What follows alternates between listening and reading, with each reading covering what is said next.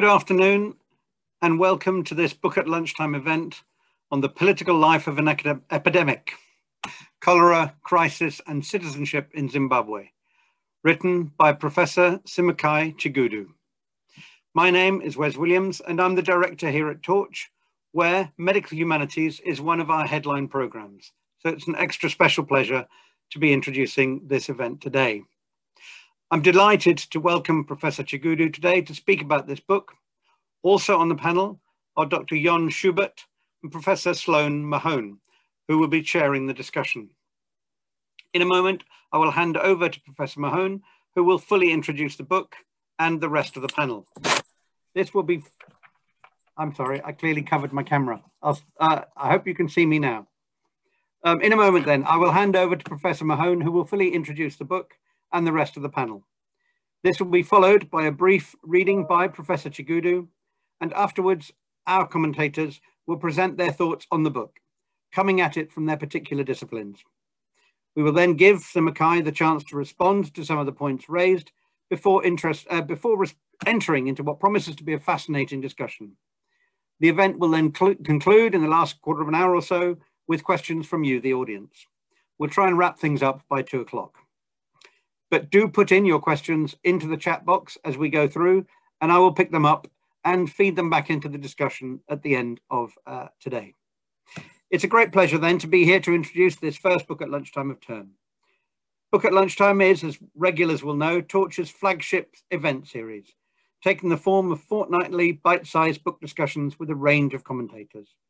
Do look at our website for the full programme for the rest of term. And all that's left for me now is to introduce our chair and to thank the rest of you for coming. Our chair, Professor Sloan Mahone, is Associate Professor of the History of Medicine at Oxford University, a specialist in the history of psychiatry and neurology in Africa, as well as the history of medicine and psychiatry globally. Her current research projects funded by the National Institute of Health Research and the James Martin School here in Oxford involve the implementation of oral history programs on epilepsy in Africa and in resource-poor settings globally. She's a member of Oxford's Epilepsy Research Group, and she's also worked extensively in historical research and community development in Zaire, Democratic Republic of Congo, South Africa, Botswana, Zimbabwe, Uganda, Tanzania, and Zanzibar. Sloan, a great welcome to you. I'll now disappear from the screen and leave proceedings to you. Thank you. Thank you so much. I'm very pleased to be invited to chair and invited to take part in introducing this wonderful book and launching it, I suppose. And in my role as chair, first let me introduce both my co-panelists and also our author.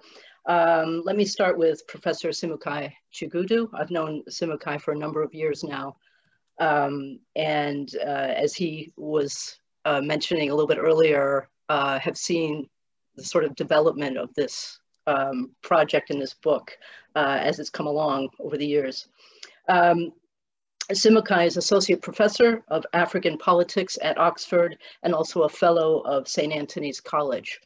Prior to academia, he was a medical doctor in the National Health Service, where he worked for 3 years. He is principally interested in the social politics of inequality in Africa, which he examines using disease, public health, violence, and social suffering as organizing frameworks. He's conducted research in Zimbabwe, Uganda, the Gambia, Tanzania, and South Africa. Welcome, Simukai. Also, I'd like to introduce my co-panelist, Dr. Jan Schubert. Dr. Schubert is a Leverhulme Trust Early Career Fellow at Brunel University. He is a political and economic anthropologist working on state institutions, infrastructures, and transnational trade in Angola and Mozambique. He is the author of Working the System, a political ethnography of the new Angola, and has previously held postdoctoral research positions at the universities of Leipzig and Geneva. Welcome to you as well. And now, without further ado, I will turn over to our author, who will start a reading from his book. Thank you very much, Sloan, for that kind introduction, and thank you, Torch, for inviting me to share this work. In August 2008, the impoverished high-density townships of Harare's metropolitan area were engulfed by a devastating cholera outbreak. The epidemic quickly spread into peri-urban and rural areas in Zimbabwe before crossing the country's borders into South Africa, Botswana, Zambia, and Mozambique. Over the course of 10 months, the disease infected over 98,000 people and claimed over 4,000 lives, with an exceptionally high case fatality rate at the peak of the epidemic. And thus, Zimbabwe's 2008 cholera outbreak has been deemed the largest and most extensive in recorded African history.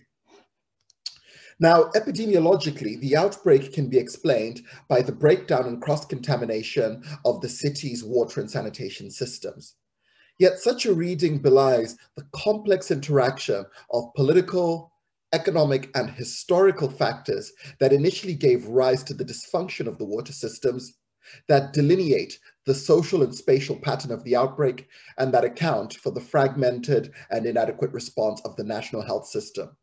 And cholera then was not only a public health crisis, it also signaled new dimension to the country's deepening political and economic crisis of 2008, which brought into question the capacity and legitimacy of the Zimbabwean state. In this book, I'm not seeking to address the cholera outbreak as a technical problem to be solved or to be prevented in future. Indeed, there already exists a rich epidemiological literature speaking to this very question. Instead, this book is about the political life of the cholera epidemic. It examines the epidemic's origins, the patterns of its unfolding, its social impact, official and communal responses to it, and its aftermath in civic and public life. Across different institutional settings, competing interpretations and experiences of cholera created a series of charged social and political debates about the breakdown of Zimbabwe's public health infrastructure and failing bureaucratic order, about the scope and limits of national and international agencies in the delivery of disaster relief, and about the country's profound levels of livelihood poverty and social inequality. And so examining the political life of this epidemic offers compelling insights into politics, humanitarianism, social inequality, the state, and citizenship in Africa. This book sets out to answer three principal questions. The first, what were the historical and political economic factors that account for the origins and scale of the cholera outbreak? Through this question, I explore how the cholera outbreak maps onto a dense and complex political history of the establishment, transformation, and disruption of urban order in Harare. Such an analysis sheds new light on changes in Zimbabwe's bureaucracy, on the country's contentious urban politics, but also on the co-constitutive entanglement of both the material environment, such as the capital city's hydraulic infrastructure, with social arrangements, such as how people live in, manage, and negotiate urban space. Second question I ask is, how did different organizational entities, communities, and individuals act in response to the cholera outbreak? Through this question, I explore how one disease, cholera, gave rise to many different crises, thereby engendering multiple and often competing experiences of the outbreak, as well as multiple and often competing modes of addressing it. In effect, cholera took on a variety of forms depending on where and by whom it was encountered. Cholera's fraught politics emerged from the multiple crises it engendered and from its embeddedness in extant political conflicts and social relations. Third, how has the cholera outbreak been committed to historical memory, and what political subjectivities has the epidemic generated? Through this question, I explore the myriad memories and meanings that cholera has left in civic and public life. I uncover these meanings from the stories that people tell about the outbreak. I consider why these narratives take the forms that they do, and I examine what political subjectivities these stories reveal after such a marked period of social suffering. Now, Cholera as an indicator and a test of social and political systems has occupied a central place in much of the non-medical literature on the subject, and it provides a guiding thread that runs through the book.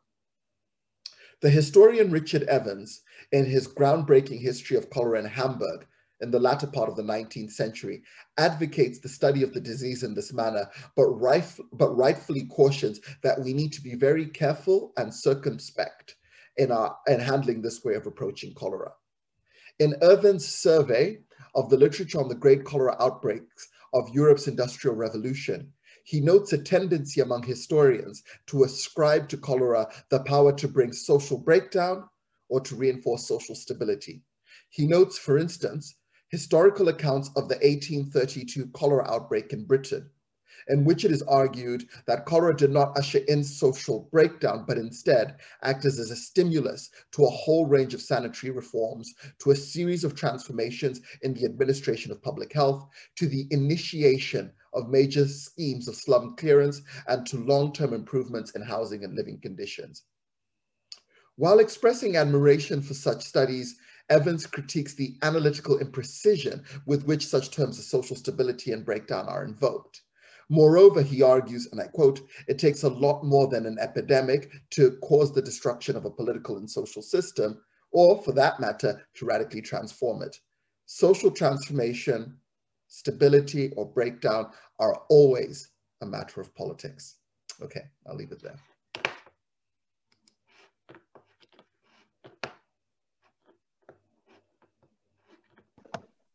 Thank you so much. Thank you, Simukay. Now I will respond, and then I'll call on Jan Schubert to give his response as well, followed by more commentary by Simukay. So when I read The Political Life of an Epidemic, one of the things I did, I'm interested that Simukay chose to engage with Richard Evans, quite an important medical historian. I pulled out a couple of quotes that kind of resonated with me. Overall, I want to talk a little bit about maybe 4 different themes that occurred to me throughout the book. But to start with these first 2 quotes, one is from another medical historian, Charles Rosenberg, in his book Explaining Epidemics. And he writes, quote, "Only when the presence of an epidemic becomes unavoidable is there public admission of its existence. Bodies must accumulate and the sick must suffer in increasing numbers before officials acknowledge what can no longer be ignored. The pattern has repeated itself in century after century," end quote. And then another quote that struck me, Richard Bourne, from his book Collapse, What Went Wrong in Zimbabwe, he writes, quote, "No one in 1980 could have predicted that Zimbabwe would become a failed state on such a monumental and tragic scale," end quote. Now, I thought these 2 statements sit in interesting parallel to a third very simple sentiment from the preface of A Political Life of an Epidemic, and that is that cholera is, quote, "easy to prevent, difficult to spread, and simple to treat," end quote. The implication here and throughout this book is that cholera's appearance, and most certainly when it's at scale, is always about something else. The second thing I'd like to note, and historians of medicine, as well as political scientists, medical anthropologists, epidemiologists, and so forth can tell you that disease profiles may have marked characteristics, but they also change. The Ebola virus was, for decades, considered catastrophically deadly at nearly 100% mortality within outbreaks. But it's also inefficient in terms of what a virus wants to do, which is to survive. Its virulence causing it to burn itself out before spreading throughout the population. In recent years, however, this has changed, with outbreaks now occurring outside of Zaire or DRC, where we first came to know about Ebola, and also affecting greater numbers of people. We also started to see some people survive it. HIV/AIDS, while devastating to pandemic scale, is slow acting in an individual and is often invisible. However, its significant association with stigma has shifted drastically over the last few decades as options to manage the disease have improved. Historical afflictions such as TB are much less in our consciousness now than when we think of the 19th century, but the numbers today are staggering. Approximately 1/4 of people on the planet are infected with the bacillus M. tuberculosis. We've simply learned to overlook it. Diarrheal disease is still a major killer of children under 5 in resource-poor countries, including many countries in sub-Saharan Africa. High levels of infant and child mortality are not bound to a single infectious agent. They are always associated with much broader structural inequalities. And taking a cue from Paul Farmer, James Ferguson, Barnett and Whiteside, and the study of cholera in 2008, we see these potential disasters working in tandem with highly specialized but short-term quick fix mentalities. Do mosquitoes cause epidemic or endemic malaria? Or perhaps the parasite within the mosquito? Or what about a lack of roads or the failure to send girls to school? The strength in the political life of an epidemic lies in the multiplicity of ways we may come to know the epidemic of 2008, even as we grapple with the assertion, as Simuka writes, that it was not inevitable. Cholera is easy to prevent, difficult to spread, and simple to treat.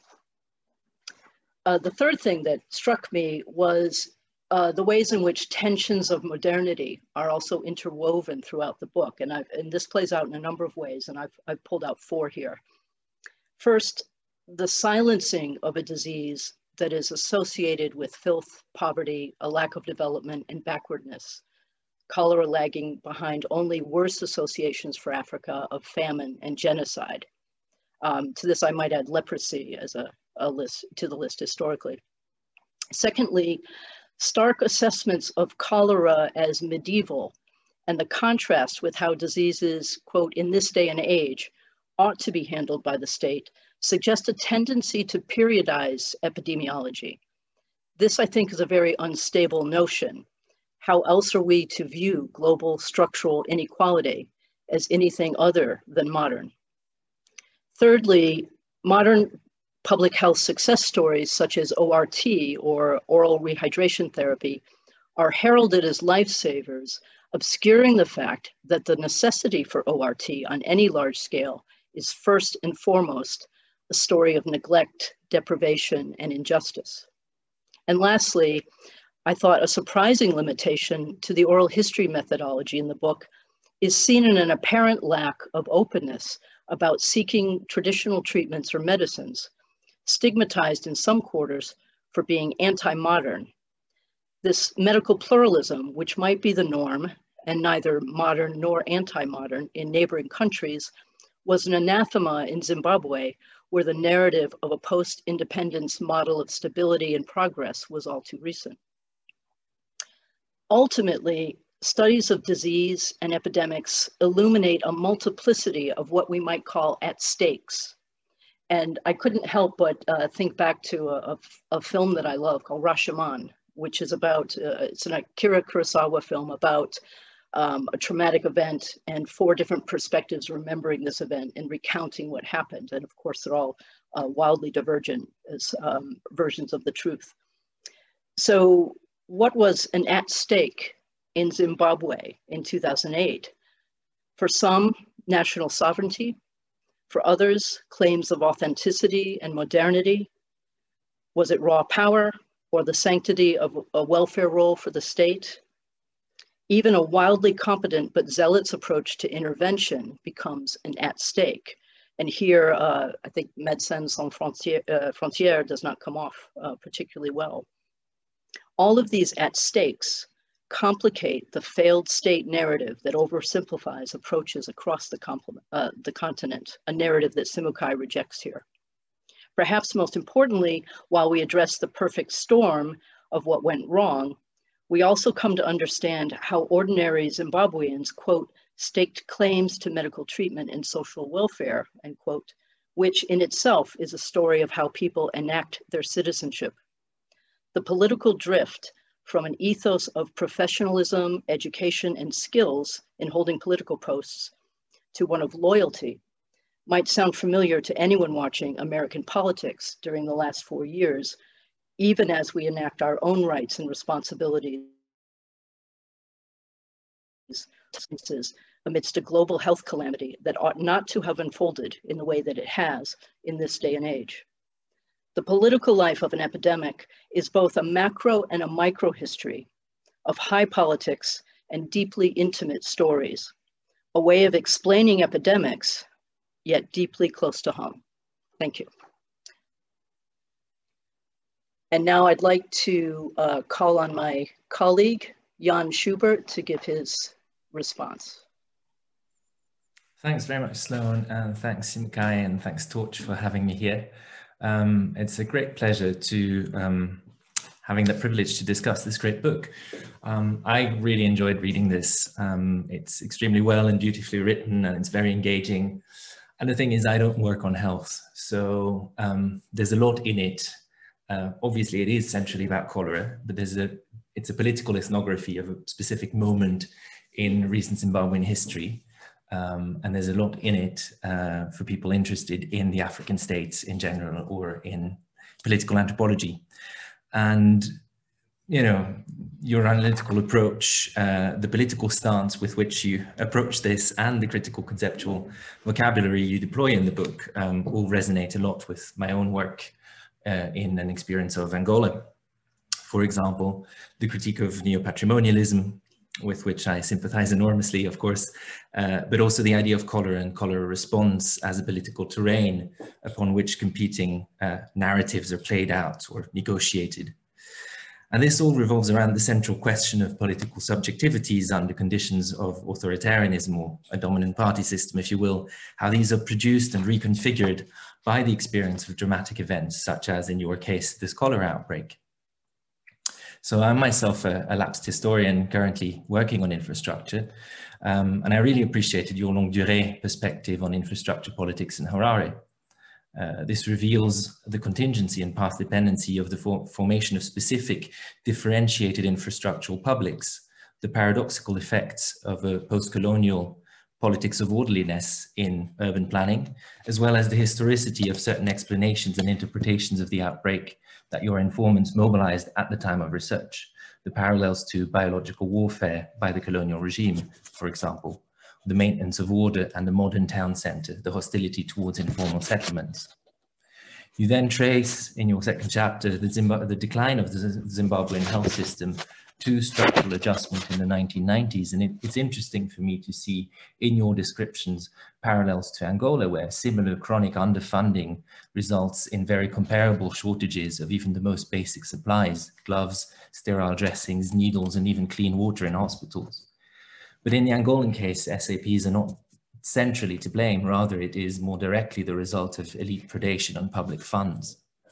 So for the Angolan case, I'm currently working on a piece, working my way towards an argument about how the moralizing language of neoliberalism, talk of efficiency, responsibility, and the proverbial tightening of the belt is deployed to justify largely self-inflicted austerity measures. Moments of crisis, as your book shows, also provide a fertile ground to advance through neoliberal rhetoric agendas of capital capture, cloaking them in the mantle of commonsensical reasonableness and national solidarity. And I'm not saying this to let the IMF off the hook or brush under the table real problems such as hyperinflation, but rather to raise questions about agency and complicity in these dynamics of underfunding, which often go hand in hand with predation, which we can also observe maybe in the dismantling of the NHS in Britain, all in the name of sensible spending, or the hidden debt scandal in Mozambique at the moment. So my first question, reading the book, is whether your material could also contribute to making a larger argument about austerity. Your liking of this history of underfunding and structural neglect to a time bomb is evocative, and also reminded me of Rosa Ficek's idea of a hurricane bomb in Puerto Rico, how a history of US imperialism and imposed austerity produced the conditions for disaster when Hurricane Maria struck in 2017. And one of your key arguments in the book is that what you term the multiple ontologies of cholera precluded a shared understanding of the outbreak and its causes. And this has implications not only for humanitarian assistance in a situation of crisis, but I think more broadly and profoundly for our understanding of the multiple and shifting nature of citizenship, and by extension of statehood, beyond the specific Zimbabwean or generic African case. And this brings me to a further question that we could perhaps discuss afterwards. Might this idea of multiple political ontologies be a way to apprehend polities that are so deeply polarized and fractured that they no longer appear to seem, seem to share the same reality? Your chapter 4 then charts the assemblage of institutions and actors that together forged the response to the humanitarian crisis, a processual understanding echoing for me the idea of arenas developed by Hagman and Peklar, and which allows you to raise questions about the political dynamics that emerge from these negotiations and interactions. And I was really intrigued by your analysis of how depictions of bodily suffering, very often in quite gruesome terms, were mobilized as a moral narrative to justify the imperative to do something. You tell a story about the challenges of coordinating a humanitarian response from crumbling government buildings that haven't seen running water or stable electricity in years. Moreover, and this is something we know from other situations of emergency, you show how the immediacy of interventionism precluded addressing more fundamental structural and political issues. And so your material also speaks volumes about the dilemmas faced by national and international NGOs in the context like Zimbabwe's or Angola's for that matter, where apolitical service delivery to make up for the shortcomings of the state's own services is accepted or even welcomed, but anything political is suspicious or even actively impeded. So I wonder, also in relation to your final empirical chapter, where the anger of citizens is palpable, whether in your assessment, this kind of ostensibly apolitical activity might not also provide spaces for people to experiment with governance at very local levels, which could eventually, possibly, lead to the development of new political subjectivities formulated around the substantive expectations of citizenship. And perhaps, though that goes beyond the scope of the book and calls for speculation of how these substantive expectations might be changing now in the post-Mugabe era. Finally, in your conclusion, you open up to a parallel with the 2013 to 16 Ebola epidemic. And the obvious question is now, might there be any insights from your book that you see as relevant and translatable to other contexts in our current situation of a global pandemic? Thanks very much.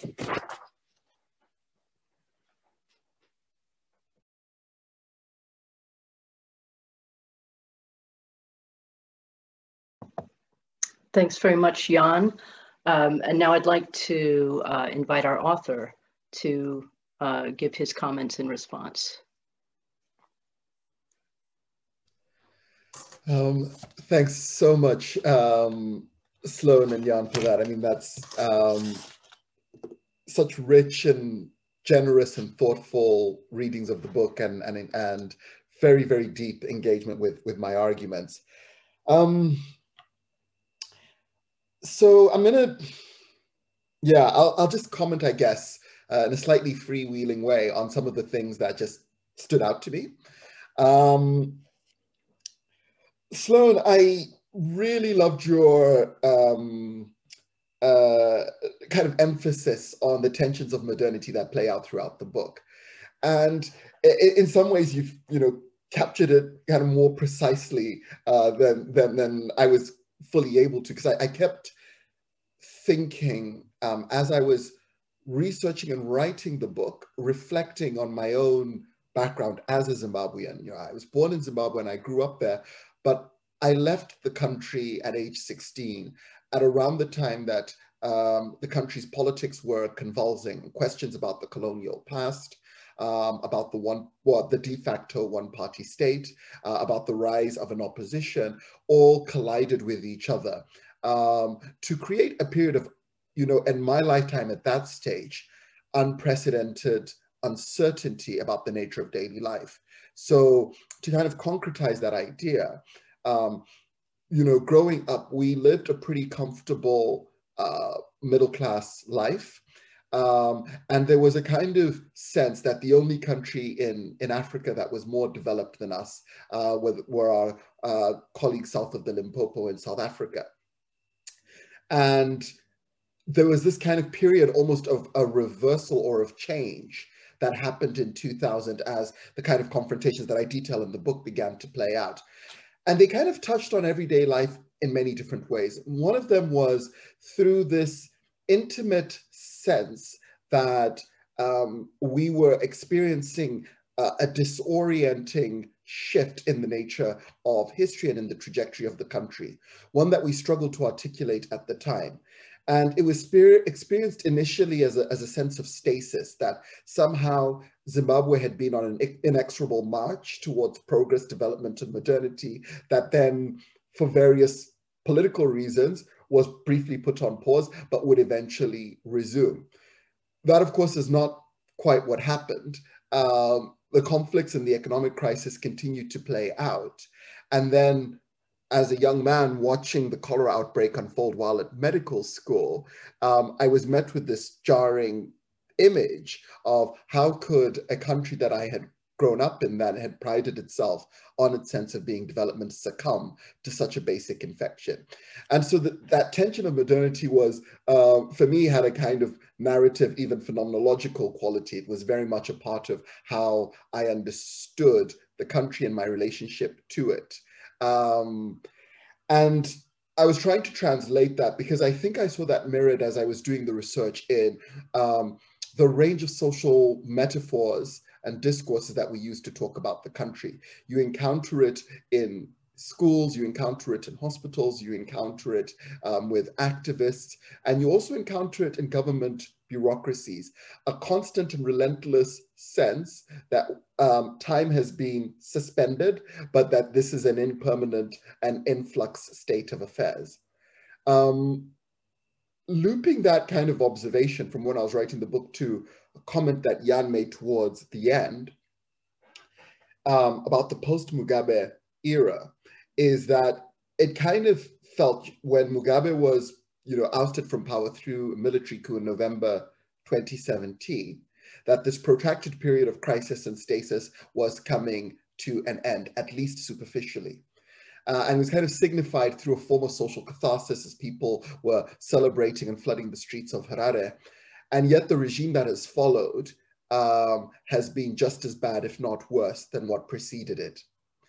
And I think in kind of telling that story, one of the things about the kind of cholera outbreak is how cholera both became kind of emblematic of that in an idiomatic sense, but also how it shows the kind of sheer biological human kind of character of political and economic decisions, and also challenges any taken for granted sense about where we are at any given moment in history.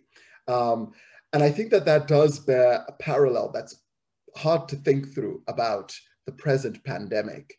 I think it's invited a sense, for instance, in the UK, of, questioning our sense of normality, questioning a national narrative and a sense of being within the country about the direction of travel, the direction of time and of history, to show that actually there's nothing inevitable about how history and how politics unfold on the one hand, and yet at the same time, when these dramatic outbreaks occur, we are beholden to a myriad range of structures and infrastructures that condition our response to it. And so if I were to expand some of the analysis that I developed here into something larger, then it does occasion this deeper thinking about, I think, particularly how economy, broadly conceived, is so central to shaping both when an epidemic occurs and what response looks like. And in the book, I do, of course, explore a lot of this, but I'm also interested in its close relationship with medicine and public health. And my thinking increasingly gravitates towards what does this look like at a more global scale, in terms of the structuring of our global economy. So we have the crisis, for instance, of supply chains that marked the early part of the COVID-19 pandemic that kind of bears a parallel to the crisis of supply chains that played out on a micro scale during Zimbabwe's outbreak. But we also have this bigger question about the very nature of global health and how it's been, during COVID-19, sort of subordinated to a kind of geopolitics, exemplified, of course, by the Trump regime withdrawing from the World Health Organization, but also around the challenges of Britain and the EU figuring out how to manage and to deliver vaccines. The other issue that I wanted to kind of reflect on just a little bit more, I guess, I mean, it's partly, again, going back to Sloane's early remark about how the presence of cholera always tells a story, that its sheer occurrence ought to alert us to some wider social facts. And in a sense, this is partly what I argue theoretically when I conceive of an epidemic as having multiple ontologies, because I argue that epidemics are biological entities or biosocial entities. They spread through given sorts of populations in excess of normal expectancy in a socially patterned way. And yet when we think of them as having multiple ontologies, that invites us to constantly ask, what does this epidemic tell us about the moment of history that we're in, or about the nature of a host of political and economic arrangements? Now, something that struck me about the COVID-19 pandemic is its presence has been used to tell a story. It's actually a story that for much of the pandemic I disagree with. And that story has been that the arrival of a new or exotic virus of pandemic potential and scale originates, either from Africa or from Asia, and it travels through the circuits of global modernity, trade, finance, tourism, and economy. When it arrives in Europe, as COVID did this time last year, and begins to call unexpected and unconscionable suffering, this is treated as totally anathema to a kind of Euromodern self-conception.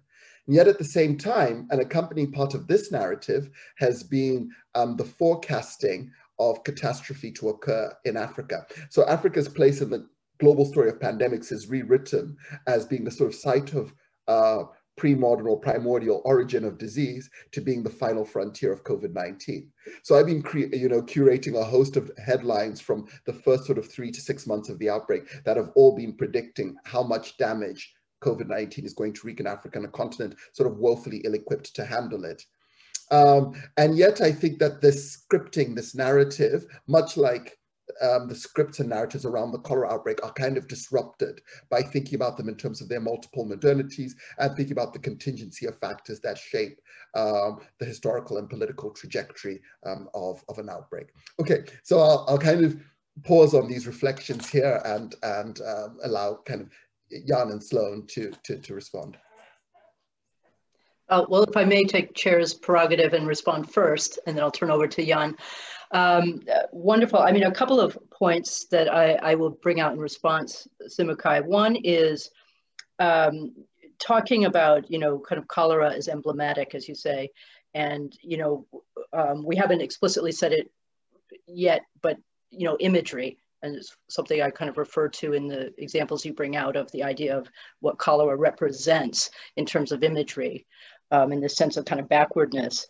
And so many of these things are the kinds of images, commentaries, symbols that outsiders put onto often African countries or environments, resource-poor environments, or anywhere where there is something like this, a disease outbreak. So these are metaphors and symbols used by kind of outsiders. What I find interesting about one of the perspectives that you bring with this study that's unique, I think, is this sense of the self-reflection of a nation, of Zimbabwe having to, even starting with kind of post-2000 politics. So before we get to this point of internalization, perhaps internalizing kind of national identity and, where are these politics going? This is not what was promised. This is not the trajectory we thought we were on. It reminds me very much of an experience I had many years ago, my first African experience, which was Zaire, where I was there for a couple of years. And one thing that struck me, and this is under the Mobutu regime, was how self-critical the Zairewa were. So how critical they were of themselves and of Africa overall. And they used a lot of this kind of, these sort of symbols and this sort of language. And there is this, so what strikes me is that you are able to kind of bring a multi-layered sort of approach or vision to the use of these symbols, and including the damage that they do beyond the kind of failed state narrative. And the second thing I'll just briefly comment on is obviously looking at our current situation, the current pandemic, and absolutely right. I mean, I have to admit, I worried about this myself, the idea that what's going to happen in African countries. I was in Kenya in February last year. So just like a couple of weeks before borders started to shut. And I was worried. I had visited a couple of huge, densely packed slum communities, and they were absolutely massive. And, with infrastructure problems and so forth. And I couldn't help but think about those communities and think, what is going to happen? Well, the opposite happened, just as you remark, that the devastation we're seeing right now due to corruption, due to incompetence, due to a lack of will is in the United States, for one thing.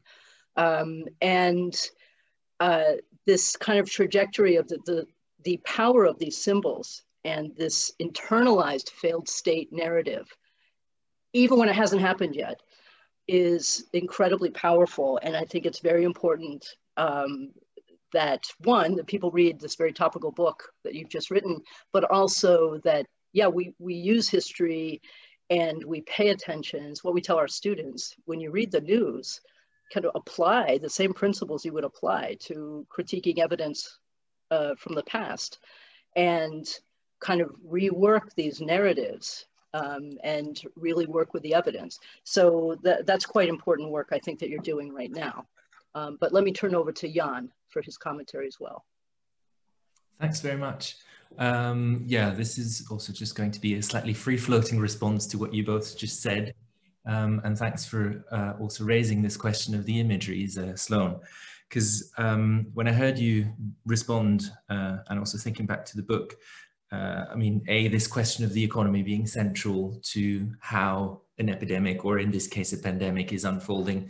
I think Sloan's remark about the US, or the UK for that matter, is quite spot on. And I think it speaks to this persistent representations of Africa as you said, the final frontier. And I think this is something we see not only in medicine, but also generally when we think, for example, about climate change and climate risk. Africa is this final frontier where, cities and populations are constantly scripted as being at the same time the most exposed and the most vulnerable, the least well equipped to resist or to deal with the crisis. And I think I think generally African studies as area studies and as a discipline always has a bit of a problem of legitimacy. Why study Africa from Europe? But part of the mission of studying Africa, not, talking about Africa to people who might not know its realities so well, is precisely counteracting those ideas. And I think what Sloan mentioned, the sort of the critical self-reflection of your informants about the state of the Zimbabwean state and the polity is precisely also giving voice to that. And the other thing I found interesting is also when in your response you started reminiscing about your upbringing and this sense of progress. Like there's a sense to history, right? There's a national destiny. And I think this is something we can observe across Southern Africa, these post-liberation regimes. They very strongly work with that. We liberated the nation.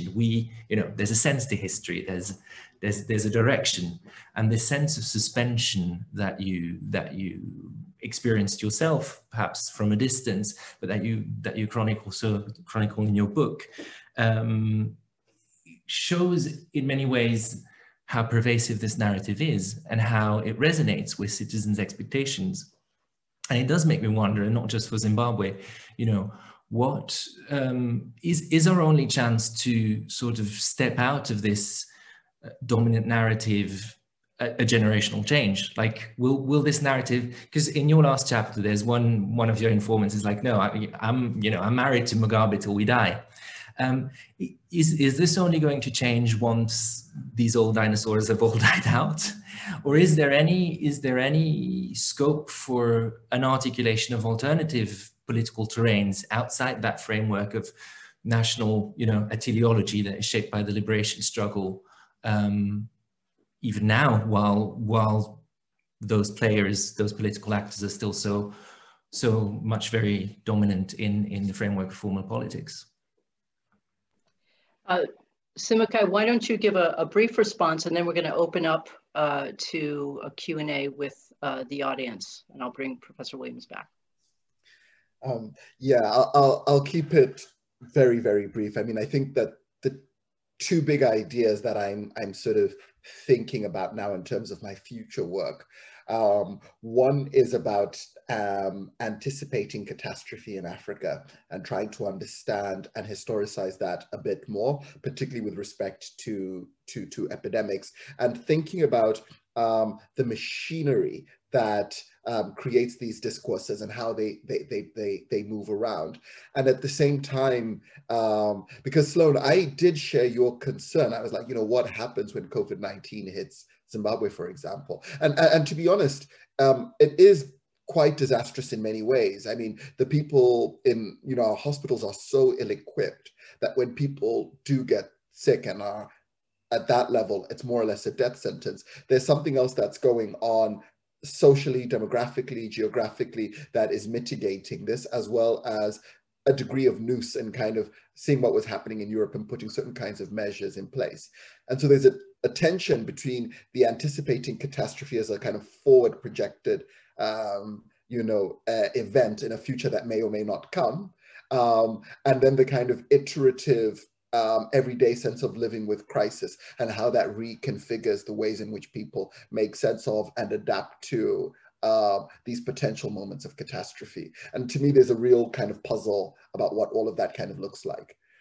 The other issue is that I'm thinking about kind of quite immediately is about the born-free generation in Southern Africa, in Zimbabwe, and in my own life quite specifically. So with my sort of non-pandemics hat on, I have been writing increasingly about the afterlife of colonialism and how it leaves an imprint in so many spheres of social life in Zimbabwe and in Britain, and schooling, our language, and our sense of orientation, both to time and to history, and how my generation of Zimbabweans is starting to rethink the logics of all of that and not quite knowing what to do with ourselves, as we feel a kind of joint frustration, being caught in the middle of so many different things. Recognizing the importance of liberation, but seeing the failures of the post-liberation dream, recognizing the sinister nature of British imperialism, and while at the same time valorizing many aspects of liberal democracy in the West. And so those are kind of the two pillars of things that I'm thinking about. Great, thank you. Well, I think we have to, we still have a bit of time, but I'm going to ask Professor Williams to rejoin us, and he is going to handle questions from the audience. Thank you. Hello, thank you all. That was a really, really interesting discussion, and quite a few of the questions I had as a non-Africa specialist and actually as an early modernist have come up here really, which is about, does disease or does an epidemic always tell a story? And what are the kinds of political subjectivity that get generated by these kinds of crises? Are questions that I think go. I mean, what's great about today is that you've tied them into a very particular moment, but they clearly also go in all sorts of different directions, and including the one that we're in right now. But to honor the question, there's a question in, I don't know if you can see the questions as well or whether you're looking at the chat, but to save you doing so, there's a question from Philip Little, who asks, or who says that we rarely recognize or acknowledge the reality of an epidemic until we're confronted with sick bodies. In a way, it goes back to Sloane's point about the imagery of a pandemic. And clearly a sick body of a certain kind is part of the imagery of the pandemic. The question here is, do you think this is ever going to change? And if so, how? In other words, imagery as opposed to causes. I think what the question is, why can't we see causes until we see the bodies? So it's a really powerful quote that Sloane kind of lifted from Charles Rosenberg, which I put in the book, about political authorities kind of reacting to epidemics at that point where the sheer scale of horror is undeniable. Now, I think there's a very particular answer to this from the Zimbabwean context, which I think is kind of illuminating of wider context. One of the challenges about writing a book like this was that, the epidemic began in 2008 and it sort of ostensibly ended in 2009. I did the bulk of the research for it in 2015 in terms of the field work, and it was published in 2020. Now, when I was doing the research, it was very hard not to have the bias of retrospect because, every testimony I gathered, particularly from my expert interviews in the UN and the Ministry of Health and so on, had these screaming kind of red flags saying that, this is going to be a disaster. So when I, would sit in minister's office, they would tell me quite candidly, this was the information coming through. And I was like, why didn't you guys react? I mean, it was so clear that it was going to be a disaster. And another thing that sort of came out was, well, when you're receiving that information in real time of, more and more cases spreading, you don't at that moment know quite how this is all going to unfold. And one senior government official insisted to me that, we had had scares like this multiple times. We had had scares in 2000 and every year since then before 2008. And we would get to a few hundred cases of cholera. We didn't necessarily react because we were quite incapacitated, and it never turned into a major outbreak. And then in 2008, it did.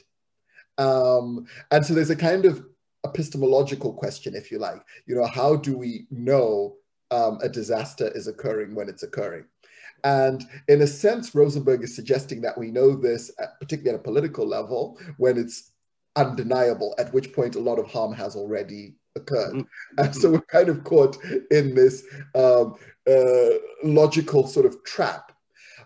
All of that said, I think, particularly as has been the case with COVID, but not only, we're seeing across the world very different logics about the nature of preparedness, mm-hmm. and the logics of response. So, the dilemma that I've kind of outlined is not really an inevitable one. In the case of the Zimbabwean government, there was the fact of cholera was, to kind of misappropriate Al Gore was an inconvenient truth. There was a political kind of negotiation for the formation of a government of national unity after a heavily disputed election in which the reputation of the ruling party was in tatters. To acknowledge an outbreak, particularly one of that potential scale, would have desperately undermined their political legitimacy even further. And so I think that this Rosenberg's insight needs to be taken that step further to say that the recurrence of this pattern is often about the forms of political will, but really unpacking, what are the historical and political contingencies that are playing out at that time? And what can we also learn from the cases where radical preparedness is kind of mobilized instead of waiting to see how it unfolds? Thank you. I don't know whether Jon or Sloan want to add to that particular point or whether we should move on. Sloan, you're muted if you do. Yeah. I would just add one maybe quick counterexample, or thinking about Kenya, Simakai mentioned, the idea of preparedness and how we kind of predict disaster in Africa, where we don't predict it elsewhere. And in the case of Kenya, one perspective was the youthfulness of the population is one of the reasons why comparatively there seem to be faster deaths, more deaths in places like the UK or the US, and that's what was protecting Kenya. What they didn't mention was Kenya closed their borders. Mm-hmm. Kenya actually took action before. We still haven't closed them here entirely. So, there's also the sense of you don't know what you're missing, and it's really difficult to kind of check those biases. And that's where I think where history helps us, where anthropology helps us, to check those biases so that you're asking the right questions. Mm-hmm. So yes, something they can't help, like the youthfulness of the population, but not the actual actions that a state took.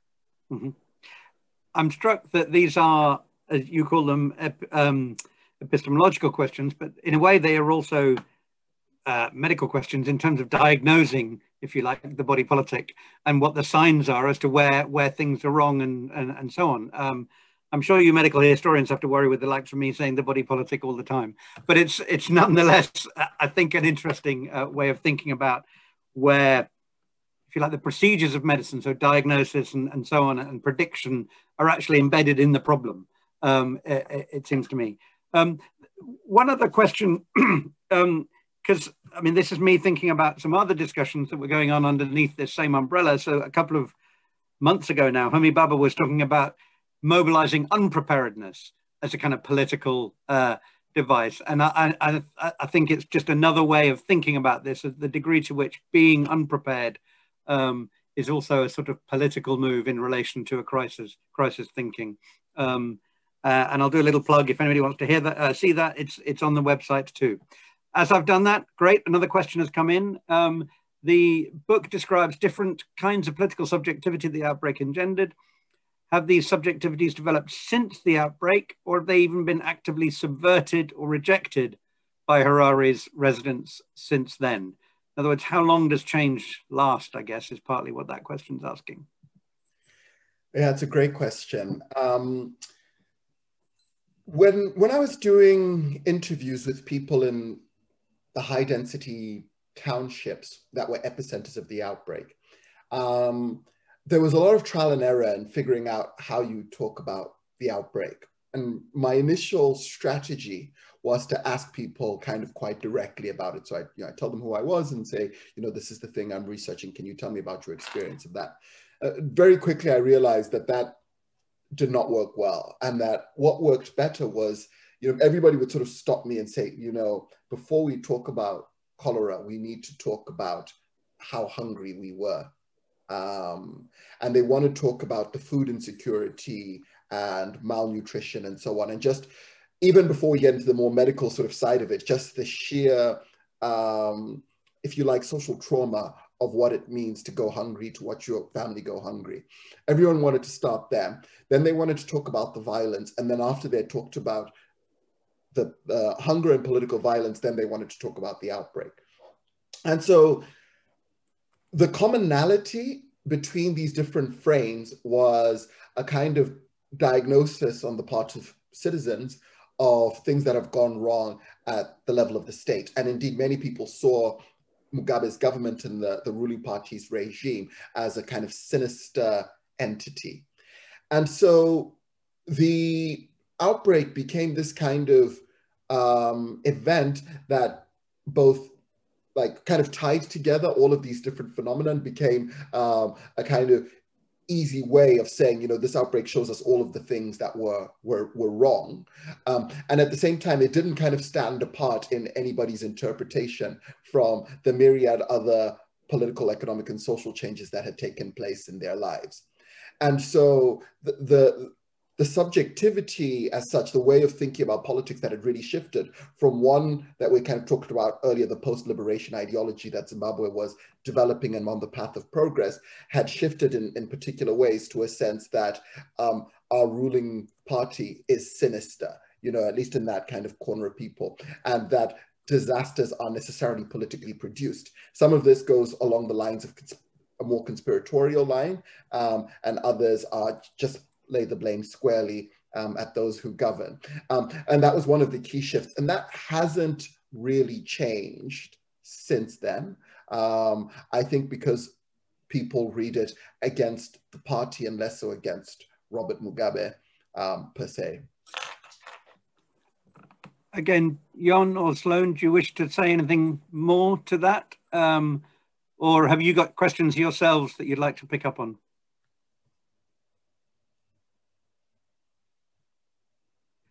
You're both muted, but... Well, no. I don't want to dominate. Jan, would you like to cap off with any questions? We've got 3 or 4 more minutes if there's one more thing to say or one more thing that arises before we wind up. It's not so much it's not so much a question, but I was intrigued by what you just mentioned now, this conspiratorial mode of thinking, and how on the one hand, it's quite obvious that in such a moment of crisis, and we know that also from history, right? People seek to find who's guilty, right? They need to find someone to blame.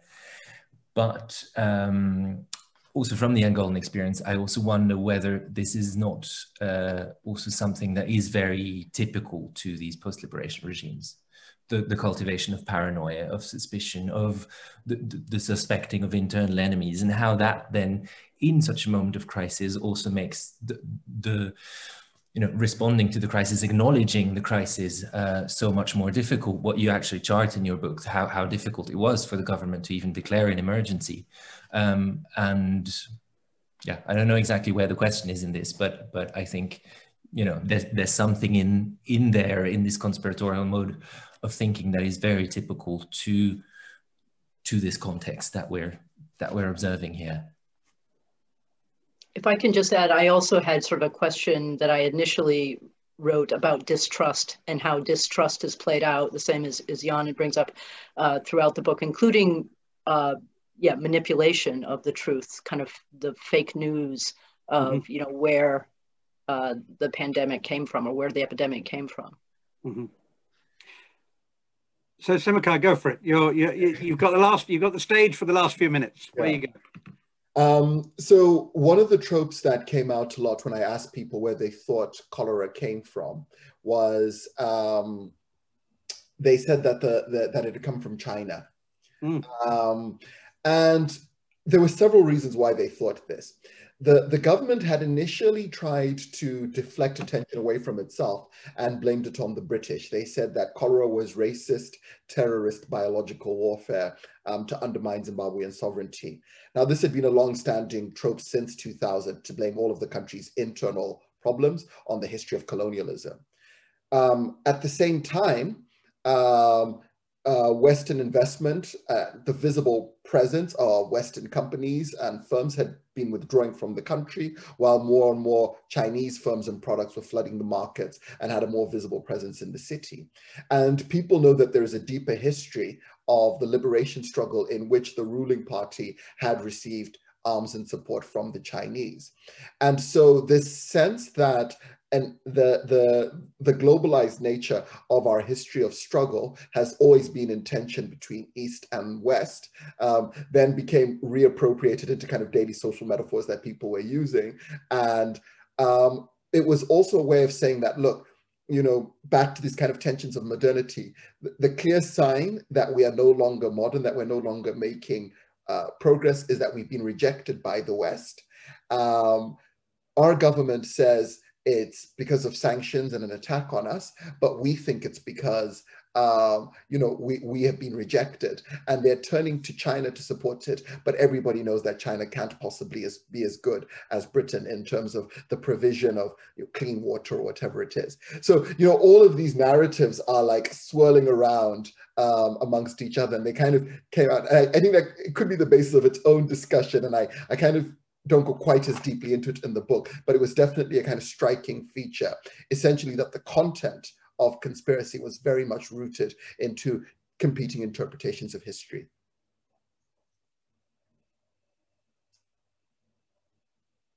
You'd think after all this time you'd learn to unmute yourself and also not put your notes in front of the camera. But anyway, as you say, we could carry on for another hour, I'm sure. But our time's up, and I just wanted to conclude by thanking you, Sloan, you, Jon, and most of all, you, Sim Mackay, for writing the book that brought us all together here today. Thank you also for all those of you who've been listening, posting questions, or just plain listening and I'm sure thinking along with us. Let's hope to see you again at the next Book at Lunchtime. And I won't go into details, they're all on the website. But most of all, thanks again to all three of you. Good afternoon and goodbye. Thank you.